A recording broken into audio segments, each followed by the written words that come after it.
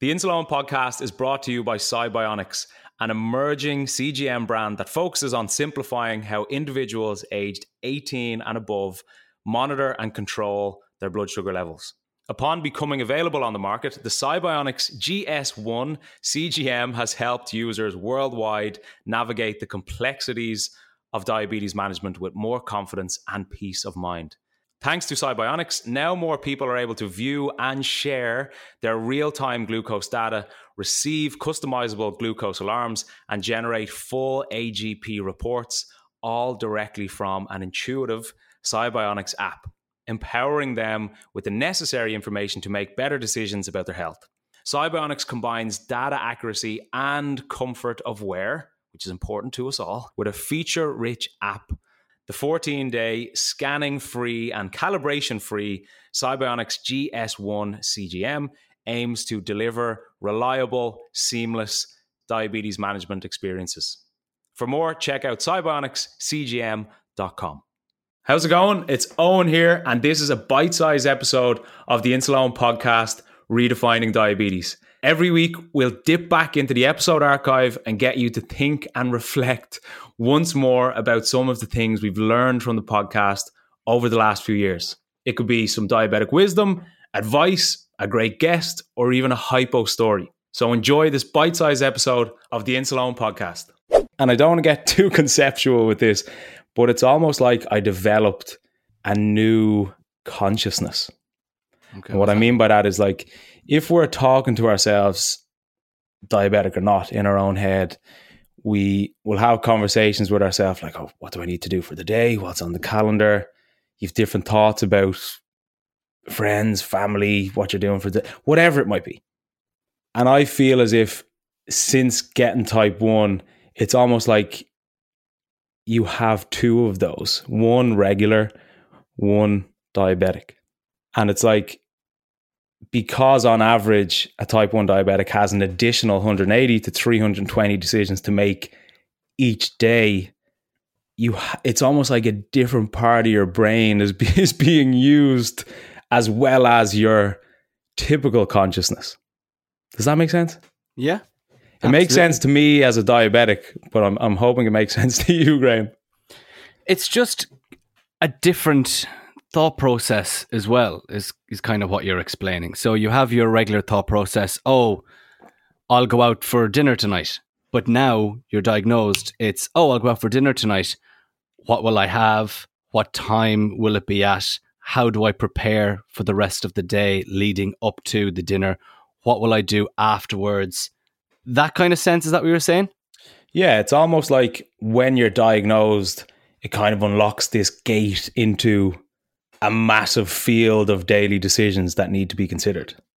Yeah. And if you don't have diabetes, that gate just stays locked because it's completely irrelevant to your life and you're almost oblivious and unaware of it. Whereas when that gate's opened, it's like, oh my God, blood sugar, highs, lows, how foods affect me, stress, sleep, lack of water, all these kind of things. So it feels as if I've developed a new consciousness to consider as long or as well as my regular one. Now, when you initially say that, I'm thinking, oh God, that seems like so much more stress in my life, so much more things to think about. But you did say that at the end of these is going to be a positive. So what's the positive twist on that you found? So the positive that I take from that is it has just led me to be so much more self-aware.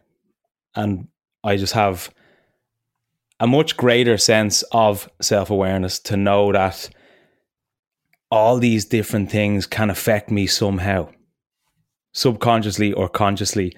But because you have these 180 or 320 decisions to make each day, on top of the normal decisions that people make, it's really made me a lot more clued into things that I wouldn't necessarily be clued into if I hadn't been diagnosed with diabetes. And I think being self-aware is a massively positive thing to have in your life. Do you think being self-aware makes you a better person? Yes, because it definitely makes you more empathetic towards other people too. That's the one thing I've picked up from a lot of your guests, Owen, is empathy.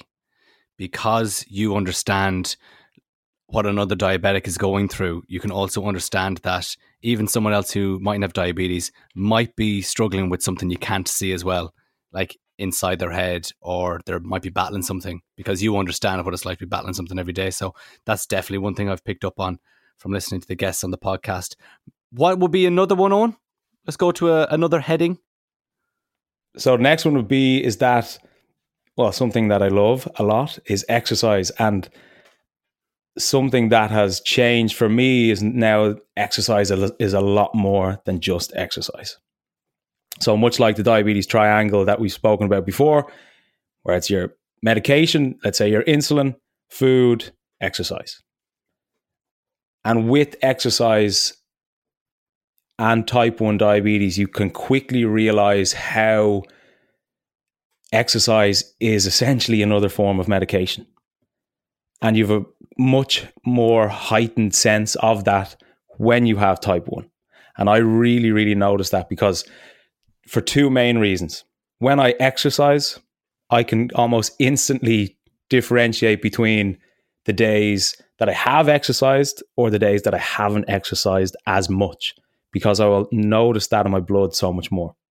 I'll notice that my bloods are probably going to be that bit higher or more stubborn if I have a high, if I haven't exercised. Whereas if I have, things will just seem to fall in place a lot easier, because it can almost instantly affect your insulin sensitivity. And a high insulin sensitivity is a good thing to have, and it certainly makes things easier to manage. And the second one is the fact that when I exercise, and I'm going to keep it specifically to me because it's from my own perspective, when I exercise, I'm in a better mood. If I go out for a run, if I go to the gym, relieve some stress, release some endorphins, I just feel better. And when I feel better, or when I'm in a better mood, or not fed up or tired or lethargic, diabetes itself is just easier to manage, physically, mentally, emotionally. So exercise is another form of medication, not just exercise. That can seem like a bit of a negative, because there's so many different things to consider with exercise and blood sugar.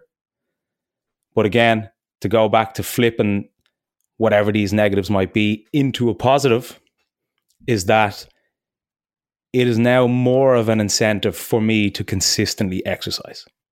So I kind of now know that I have to exercise.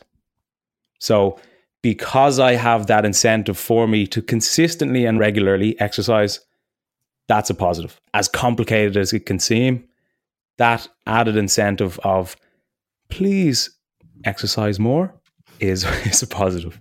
Thanks for listening to this bite-sized episode of the Insulone podcast. And if you want to listen to the full episode, you can check it out in the description. Chat to you soon.